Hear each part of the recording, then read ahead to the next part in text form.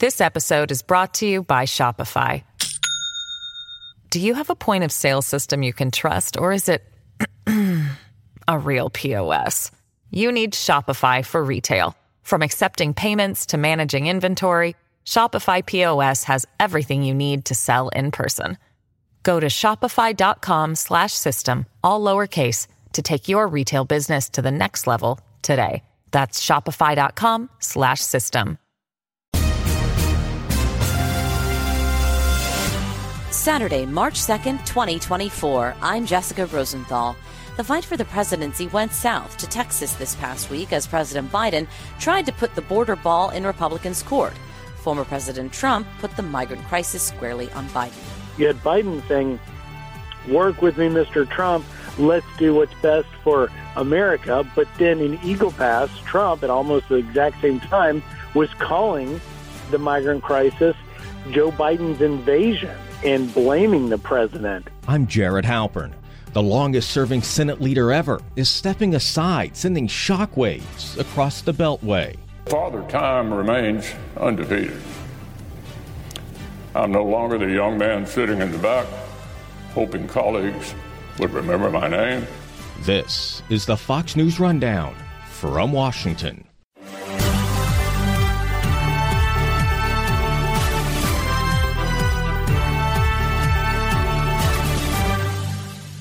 This past week, President Biden made the second trip of his presidency to the border. And after meeting with border agents, ICE agents, asylum officers, and others in operational briefings in Brownsville, Texas, he said they all need more resources. We need more agents, more officers, more judges, more equipment in order to secure our border. Folks, it's time for us to move on this. We can't wait any longer.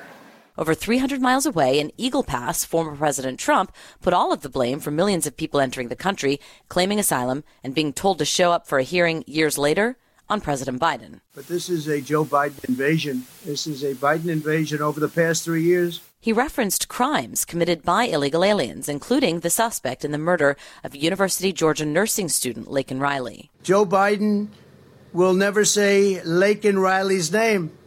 But we will say it and we will remember it. We're not going to forget her. It's been just a horrible story that we've had to live with for the last few days. It's hard to believe. And her parents are just, they can never be the same. While Trump criticized Biden, Biden criticized Republicans for failing to pass a border bill that he says, after more than 3 years into his presidency, would have addressed many of the issues at the border. But when he mentioned the bill, he also talked to former President Trump directly. Instead of playing politics with this issue, instead of telling members of Congress to block this legislation, join me, or I'll join you in telling the Congress to pass this bipartisan border security bill. So will an attempt to put the ball on this in Republicans' court matter politically? And would former President Trump ever work with President Biden? Well, if I'm being honest about it, I'd say probably not. Griff Jenkins is a Fox News correspondent and co-anchor of Fox News Live. He's been reporting live from the border. I mean, what we witnessed on Thursday was truly something like out of a old Western gunslinger showdown. You know, you had President Trump in Eagle Pass, which was certainly the epicenter of the unprecedented migrant crisis. I've spent most of September and October in Eagle Pass when you had more than 2,000 on multiple days cross right in that area under that bridge. And as I was there reporting, Jessica, I literally knew, because I'm with the Border Patrol agents, that there were only 6 or 8, no more than 12 Border Patrol agents on shift at any given time dealing with upwards of 2,000 people. And it was such a unbelievable snapshot of how the cartels and the migrant crisis had just overwhelmed our capacity there, and it really opened the eyes for the country. But then, of course, go back to Thursday, and you saw Trump in Eagle Pass standing there where Texas has put up miles of razor wire to literally shut it down to a trickle, a drop in a bucket, just a few hundred at most on any given day in that area. And Biden came to Brownsville, which even before that migrant crisis in Eagle Pass, Brownsville was the epicenter. If you remember, just as Title 42 was ending, right where I'm standing right now at this moment, along a levee, we had Fox's drone up in the sky, and you were seeing hundreds of migrants coming across there. DHS Secretary Mayorkas and then Border Patrol Chief Raul Ortiz came down. I interviewed them when they were here on the ground talking about the crisis. So then you had Trump and Biden giving these dueling speeches. And of course, as you mentioned, Biden's speech, he called out his predecessor. And by the way, the two towns are separated by about 300 miles. You had Biden saying, work with me, Mr. Trump. Let's do what's best for America. But then in Eagle Pass, Trump, at almost the exact same time, was calling the migrant crisis Joe Biden's invasion and blaming the president. And clearly what you were witnessing was a dueling political speeches. And the weaker position, if you will, was probably the current president, Joe Biden's position, because you see poll after poll.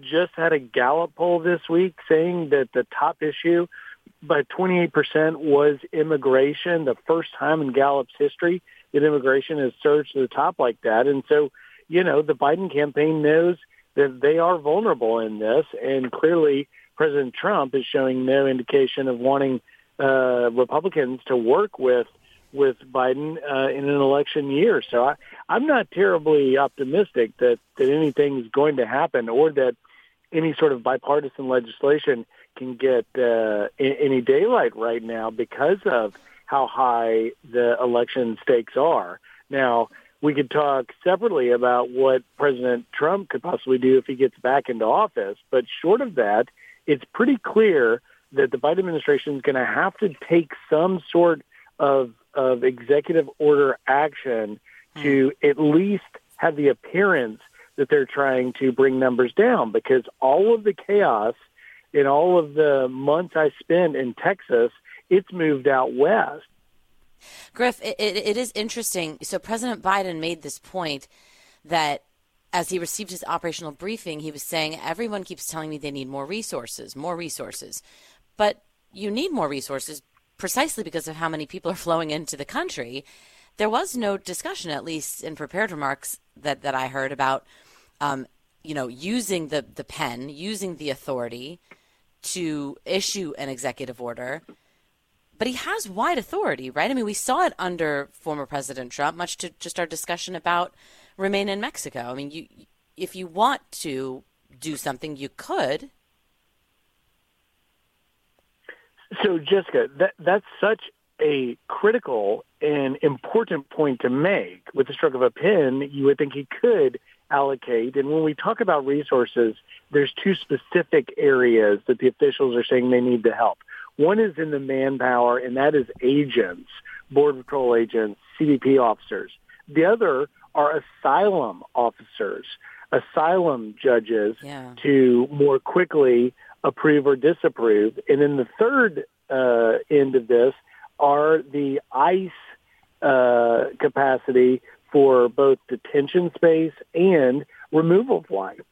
And clearly a congressional additional funding could do that. But, when you're president of the United States, you can move allocations around. You can do things to try and stop it. But the one thing about resources that wasn't mentioned, left out of the president's remarks, and a big part of what the border officials will tell you is when you have the Border Patrol agents dealing, in an exclusive interview a few days ago with the Border Patrol Chief, Jason Owens, he told me as much. He said, border security is a fundamental component of national security.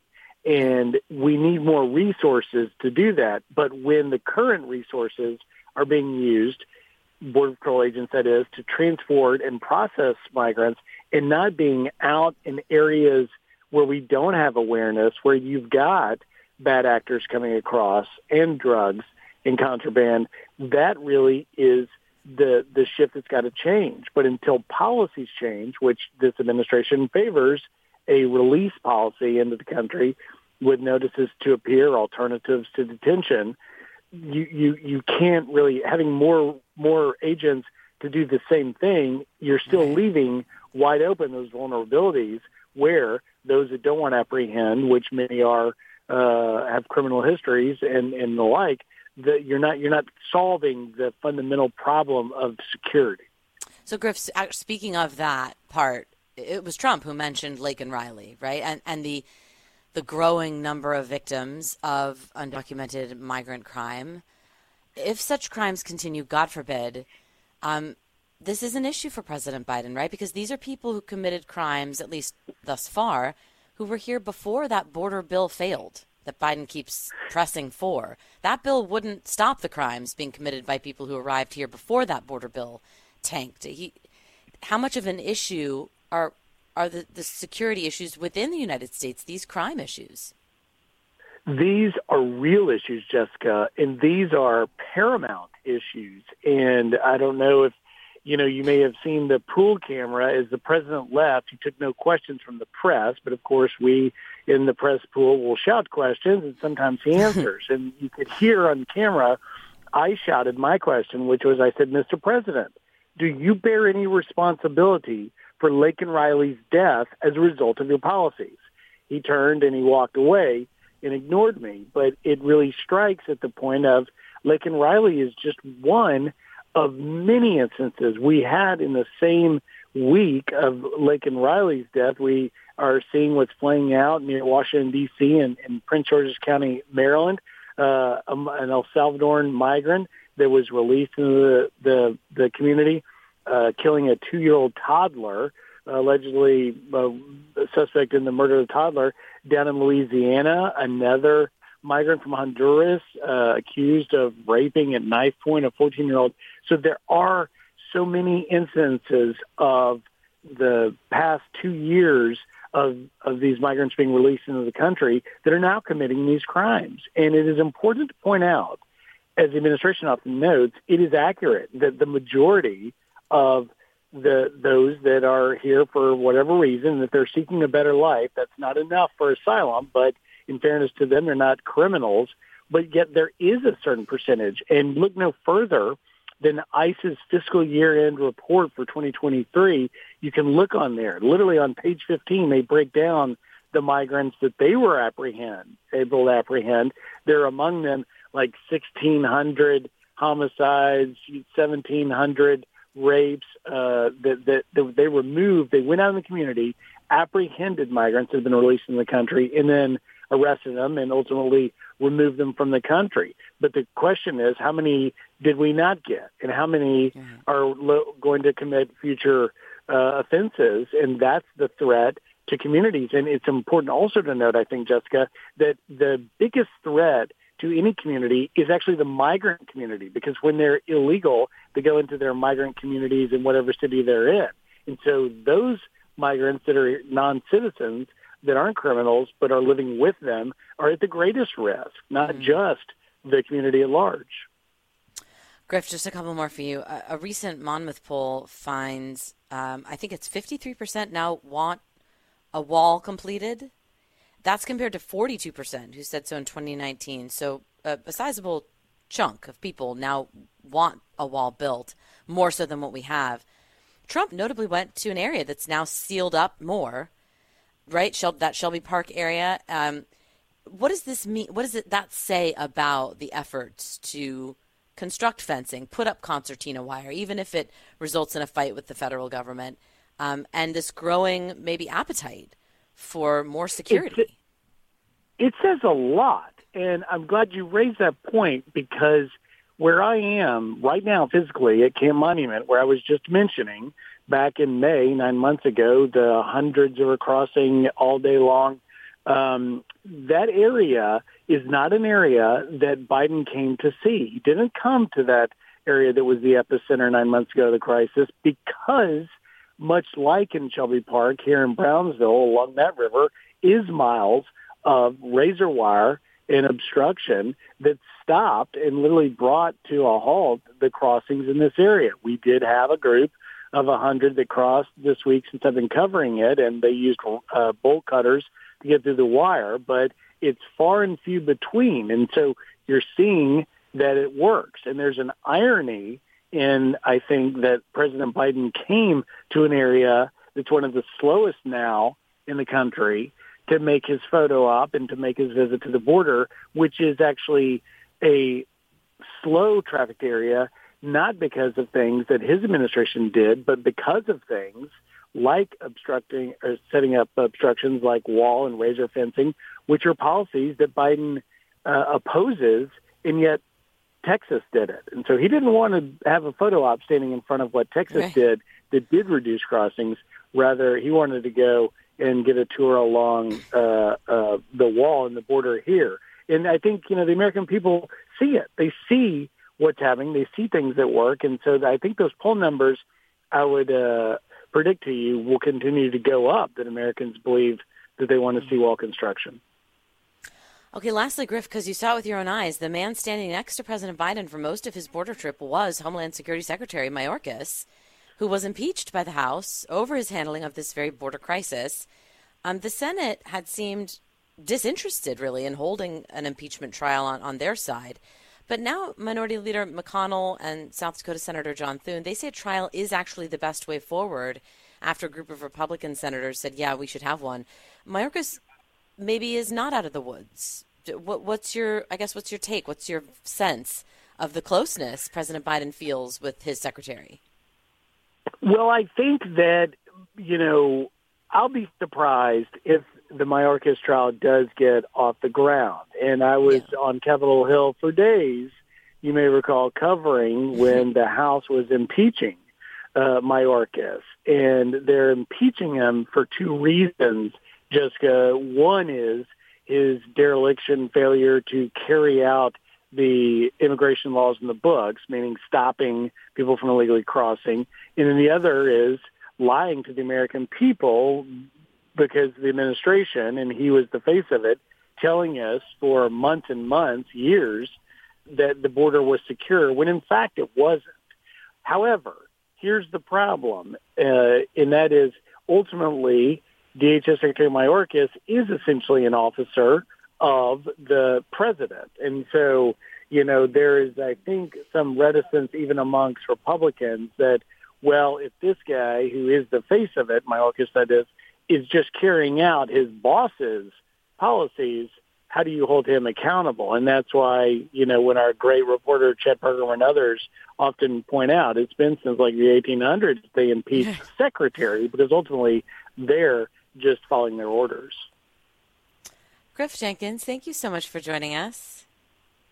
Thank you. And listen, we will continue to be on the border. And I'll just leave you with this, Jessica, and that is, but for Fox News' efforts, not just me, but also Bill Maloogian, Matt Finn, Alexis McAdams, others that have spent months on end down on the border, I think that maybe the country wouldn't have seen it. We now see other networks and other media covering it because we put it on the front burner and let people see and decide for themselves what they make of it. But one thing is for sure, and you mentioned those polls, the American people are paying attention now, and it's going to be a big part of this year's election. Agreed. Thanks, Griff. Great to be with you. This episode is brought to you by Shopify. Do you have a point of sale system you can trust, or is it a real POS? You need Shopify for retail. From accepting payments to managing inventory, Shopify POS has everything you need to sell in person. Go to shopify.com/system, all lowercase, to take your retail business to the next level today. That's shopify.com/system.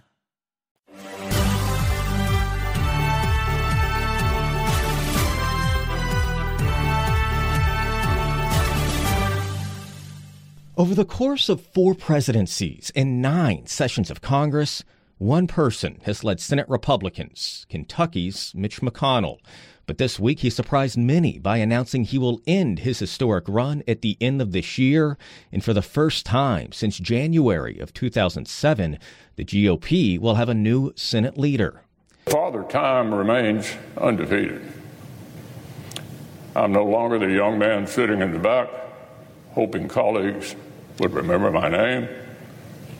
It's time for the next generation of leadership. In a speech on the Senate floor in which McConnell grew emotional, he made clear he's not going anywhere yet. He'll finish his term as Republican leader this year and intends to remain in the Senate as the senior senator from Kentucky through the 2026 midterms. I still have enough gas in my tank to thoroughly disappoint my critics, and I intend to do so with all the enthusiasm with which they become accustomed. But McConnell's exit from leadership signals a big shift in the Republican Party, and the ensuing contest to replace him will define a new era. Already, candidates have emerged. Texas Senator John Cornyn is officially in the race. Others will no doubt join in. Fox News senior congressional correspondent Chad Pergram has covered every day of McConnell's reign as leader, the longest tenure ever for a Senate leader. Mitch McConnell had told me that he had made the decision at the beginning of this Congress. It was just a question about when he was going to step aside. And I think for the people who are vying for his job, there are three main contenders, and I can talk about how they might not be the main contenders when we get to the actual vote in November. But John Cornyn, the former whip, John Thune, the current whip, and John Barrasso from Wyoming, who is the Republican conference chairman, basically they were kind of glad that he made this announcement early on so people can begin to plan. So you're right, it was a surprise because this was very closely kept. That's kind of signature. Mitch McConnell played very close to his political vest. I think they were pleased with that. But here's the other factor that's so fascinating. In some respects, this was not a surprise. As you know, Mitch McConnell has not been on the same wavelength as former President Trump, and that's putting it mildly, frankly, although I'm told that that was not as big a factor in this as you might think, especially if, say, Mitch McConnell was going to still stick around and President Trump, say, he wins in the fall. Obviously, they thought he might try to oust him, but I'm told that that really wasn't a factor, that Mitch McConnell had made this decision some time ago. There was the health question. I think that there were some senators who really started to have questions about his viability after he had these freezing episodes. He had this bad fall last March and was out from the Senate for about 6 weeks. And he is 82. You know, he gave a pretty eloquent speech on the Senate floor. Mm-hmm. Mitch McConnell is not known for eloquence necessarily. He's known for very straightforward political talk. And if you listen to him, as I say, listen to precisely what Mitch McConnell says, because he will tell you what he intends to do. And you know, people will listen to his speech and everything else and say, oh, no, he said this. I'm like, no, that's not quite what he said. But he grew emotional and almost kind of teared up, wept a little bit. I think that told you a lot about Mitch McConnell. There are some who have wondered if maybe this was a not so subtle signal to his former colleague and dear friend in the Senate, President Biden. Maybe it's time to step aside. You know, people forget just how close they were in the Senate, and the fact, Jared, that in 2016 you had then Vice President Biden presiding over the Senate for the last time. This was in late December of 2016. The Vice President is the President of the Senate and sometimes presides, and so Vice President Biden at the time came to the Senate for kind of a farewell. And Mitch McConnell, on the floor in real time, renamed this cancer bill for Beau Biden. We hear a lot about Hunter Biden, but Beau Biden, the president's other son who passed away from brain cancer, and that was an emotional scene. There's quite a bond between these two leaders. Yeah, I think what McConnell said was Father Time remains undefeated. Yes, and he's right about that. You know, I was asked a couple of questions about Mitch McConnell over the last several days. Obviously, you and I have both done a lot of reporting on this, and he's been the only, by the way, Senate Republican leader I've ever covered. I arrived here in D.C. in the fall of 2010. He was already well into his historic run as Republican leader. I started with George Mitchell. There you go. I was going to ask. But there haven't been many that you've covered, right? No. So. Well, George Mitchell. You know, Bob Dole was the Republican leader then became the majority leader. Yeah. And in between Trent Lott, then Bill Frist, and then Harry Reid, Mitch McConnell, Chuck Schumer. Yeah. That's the universe on the Senate side. Not been, it's been, a pretty short list of folks that Mitch McConnell finds himself in. But, you know, what I had said is that, you know, to be leader that long takes a certain skill to be able to speak to, you know, the needs of your conference, kind of know the pressure points, when to use a stick, when to use a carrot. I think former Speaker Nancy Pelosi obviously had that same skill set that Mitch McConnell has. But have we seen over the last several months, whether it's through Ukraine aid or whether it is through the immigration agreement, that that grip that McConnell has had so long on Senate Republicans is slipping? Yes, and it's about the math. Because look at that vote for the international aid package a couple of weeks ago. There was a point in time where McConnell was all for this. He was the biggest advocate for money for Ukraine than anybody in the Congress, either body, either party. And then it was clear that that was not going to move because he had Republicans saying we have to do border security. So he said, okay, we'll do border security. And then Republicans kind of moved the earth underneath of him saying, no, we don't really want to do border security, even though James Lankford, the Republican from Oklahoma, and Kyrsten Sinema, the independent from Arizona, and Chris Murphy, the Democrat from Connecticut, all put together a pretty good bill that most people, if you're taking a pretty serious look at this, would say, yeah, that's a pretty tough bill. I mean, there was real teeth in that compared to some of the criticism that some people have leveled at it. So that went away. But then look at the math on that vote for the international aid package. He could not even get half of his conference to vote yes. There were 22 Republicans who voted yes. Okay, that's a sizable figure. But it's not the 25. That's not half of 49. And so the writing's on the wall here. You're not getting half. It was intimated to me in the past couple of days here that at the usual Tuesday Senate Republican lunches, that there is this pro-MAGA show that goes on. Mike Lee from Utah, J.D. Vance from Ohio, Ron Johnson from Wisconsin, and that some Republicans are getting tired of that. Now, people say, well, would he, maybe lose his grip on the Republican conference now? Could they try to oust him now? There's some internal rules and reasons why they might talk about that and why they might even have a meeting to do that, but they're not going to prevail because that is a secret ballot, and Mitch McConnell still has the support, even though he didn't have half of the conference on the international aid package, he still has the support of most of his Republicans. And keep in mind that when we get to that vote for whomever it might be, on an icy, cold, blustery day in late November, maybe early December, guess what? That is a secret ballot, too, and that's why it's hard to divine who might be his successor. You mentioned that sort of MAGA show that happens at these weekly lunches. We certainly saw the influence of former President Trump as it relates to that immigration and border bill as well. Mitch McConnell had worked really closely on that emerging compromise with Chuck Schumer. The two of them seemed to have an agreement. You saw that statement from McConnell where he said this is a time to act. This is a moment and an opportunity. And then he backed away from it after the former president intimated that he did not think that this was the right strategy. I ask that because what if in the next week or two or three, the former president puts on social media, why wait till November? Republicans should pick X senator right now to lead them. Yeah, that's a possibility. But again, senators are going to make their own decisions. And here's why we don't know how this is going to go in the fall. That universe has not formed. We have to find out which party wins the presidency, first of all.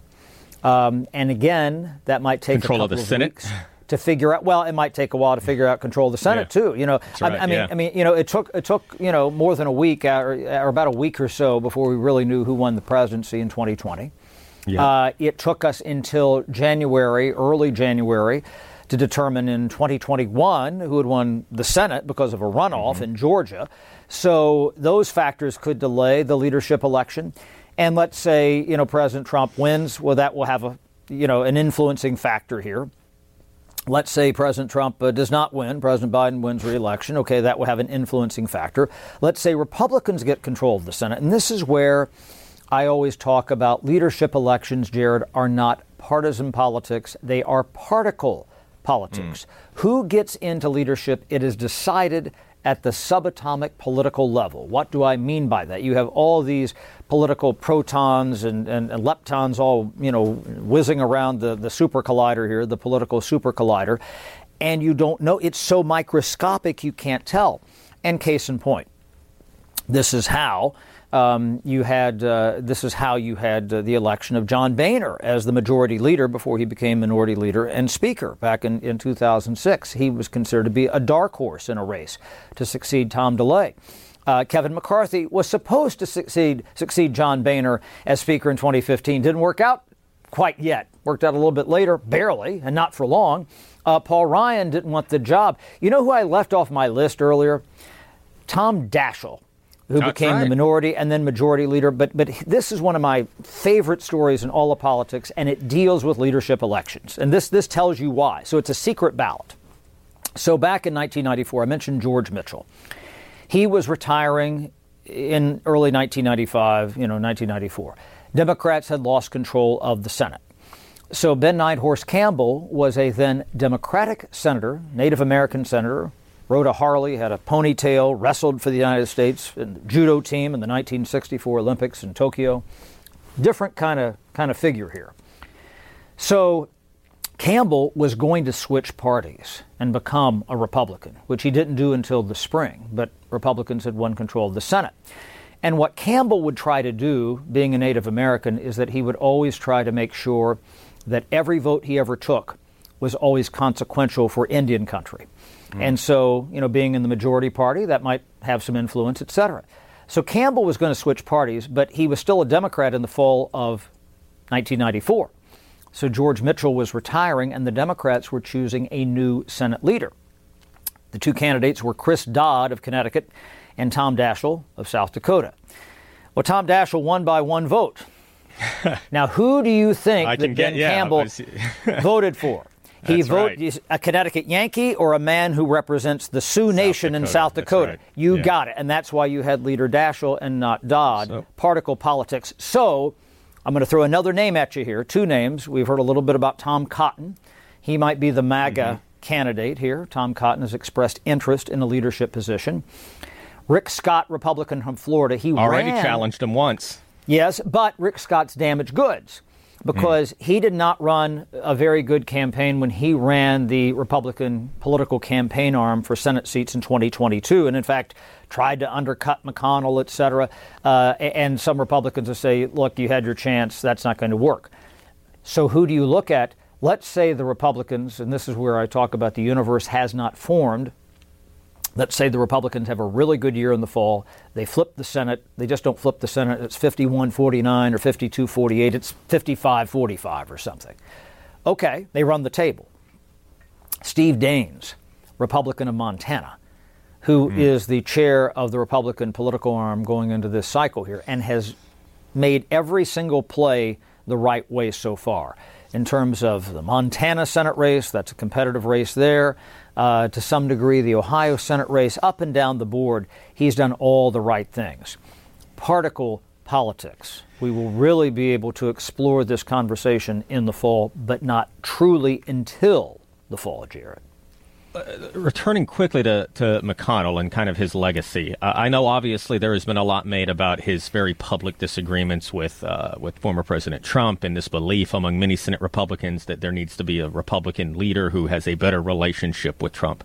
That being said, when you look at the first couple of years of the Trump administration, what gets done without Mitch McConnell, right? I mean, that tax bill, the tax cut bill, the number of justices on the Supreme Court, the federal judiciary, that was all kind of ushered in by Mitch McConnell, wasn't it? Who took a pretty big gamble, by the way, in initially holding off on confirming Merrick Garland to a Supreme Court seat in the final months of the Obama presidency.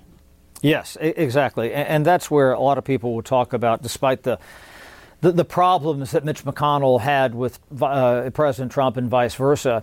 I mean, the reason, probably the most consequential thing in terms of a legacy issue for former President Trump was what happened with the Supreme Court. And that's all because of Mitch McConnell. Even months before it was clear that Donald Trump was going to be the nominee of the Republican Party in 2016. What do I mean by that? Well, we had this unexpected vacancy on the Supreme Court in February of 2016 when Antonin Scalia died suddenly, the Supreme Court justice. And within hours, without consulting his conference, and this is sometimes the criticism of McConnell, is that he doesn't consult, he makes these calls. In fact, Rick Scott said as much to me earlier today. He said, we're not going to fill a Supreme Court seat in a presidential election year. Well, what happened after that? Okay, well, two things. 4 things, really. Yeah. So Okay, so Merrick Garland never gets a hearing, never sits on the court. Okay, so that seat is open in 2017 with President Trump. So what does he do? He gets Neil Gorsuch in. Well, there had never been a filibuster of a Supreme Court justice to sit on the court. There had been a filibuster of promoting a sitting associate justice to chief justice. That was with Abe Fortas in 1968, but not to actually get somebody onto the court. Democrats were going to filibuster. And so what did McConnell do? And this is kind of taking a trick from the Harry Reid book. He basically established a new procedural precedent, a nuclear option, as it's called around Capitol Hill, to go over the filibuster, prevent a filibuster, and basically get Neil Gorsuch on the court. And then Brett Kavanaugh. Remember, that was quite an experience, that confirmation battle. And then the pièce de résistance came in the fall of 2020. Ruth Bader Ginsburg died. That was an election suddenly. year, right, Chad? Yeah, I'm shocked. There's gambling in the casino, Jared. And it was September, and they got her through just days before the election. Days before the election, yeah. And what are the consequences of that? Well, throwing out Roe v. Wade. What we have it's remarkable. See these all this, and it all started with Mitch McConnell's call without consulting his conference on a late Saturday afternoon in February of 2016. Seriously, that's the lineage right there. That's all Mitch McConnell, whether you like it or not. I want to finish the McConnell discussion, just kind of like I had been asked kind of about my experiences covering him, and I said, I was always struck by his reverence for the Senate. Like a lot of people who serve in the Senate, he really reveres the institution as an institution, the history, and I told the story. I think the first time I was in McConnell's office was probably 12, 13 years ago. I was new covering the Hill. He invited a couple of radio reporters in for these sort of off-camera gaggle, sort of roundtables he did, and it was my first time in that office, which, as you know, Chad, used to be the Library of Congress. It is where the fire was set by the British in 1814. And McConnell took great pleasure in kind of, telling me the history and showing me that fireplace where the chip is in it, where there was a melee as they set the fire. And, you just think about the legacy of the Senate and the legacy he leaves behind. What's your McConnell story? Everybody's got one. Well, there's several. I just told you one there. One of the things I kind of enjoyed talking with him about, and you know this, that I have studied Scotch and bourbon for quite a while. And I had just been to Scotland, and I was sitting at a restaurant near Capitol Hill, and he came out. He had a fundraiser or an event of some sort and saw that I was drinking something. And he asked me if it was bourbon. It was not bourbon. It was a Scotch. It was Laphroaig, which is from Scotland. And I said, I'm sorry to disappoint you. So I saw him a couple of days later, and I had just been to Scotland. And I said, I want to show you something. And I had been to class over there, Scotch school.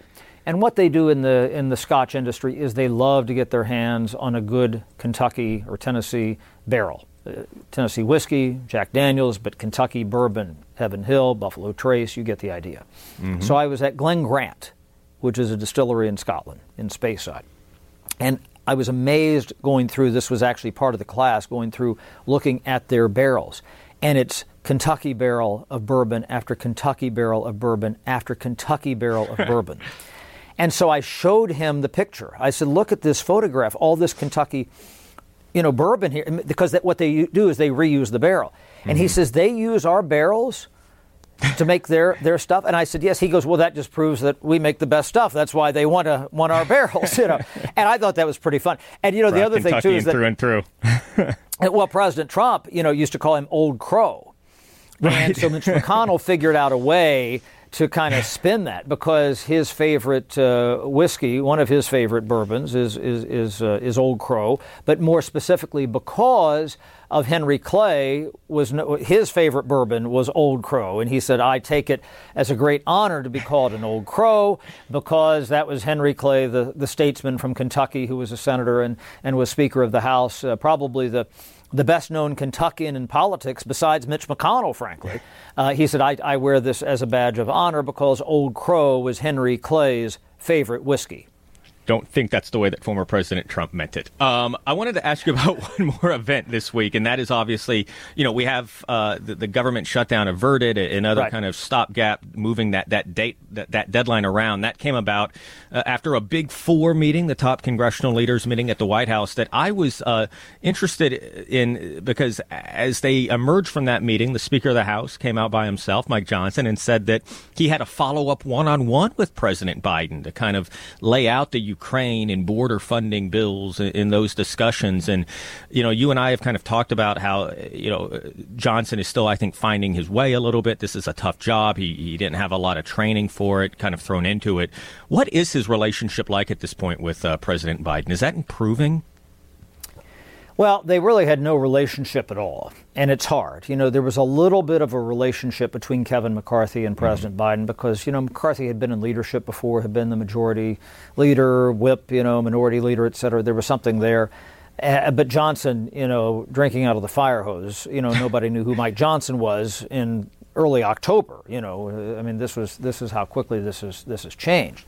So that's a big deal right there. So, sometimes there are fellowship building exercises. And so, but that's something else that Johnson had been wanting to talk with the president individually, want some meetings. There's a question about Ukraine.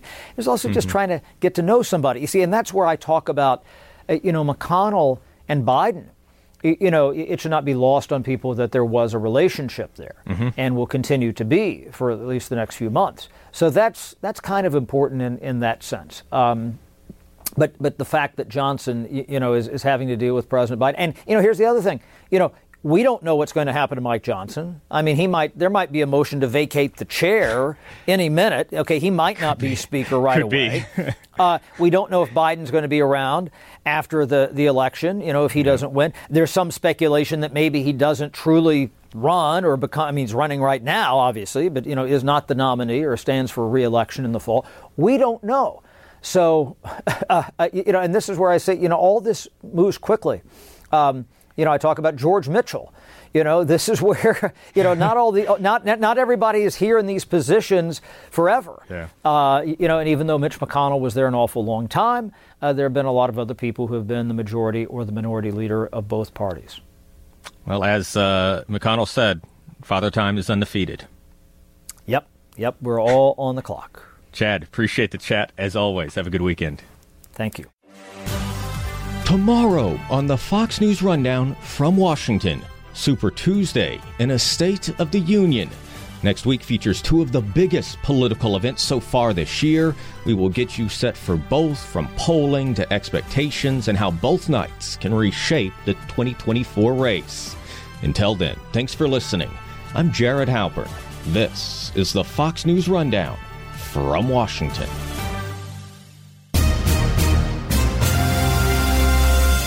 Stay up to date by subscribing to this podcast at foxnewspodcasts.com. Listen ad-free on Fox News Podcasts Plus on Apple Podcasts. And Prime members can listen to the show ad-free on Amazon Music. And for up-to-the-minute news, go to foxnews.com. I'm Guy Benson. Join me weekdays at 3 p.m. Eastern as we break down the biggest stories of the day with some of the biggest newsmakers and guests. Listen live on the Fox News app or get the free podcast at GuyBensonShow.com.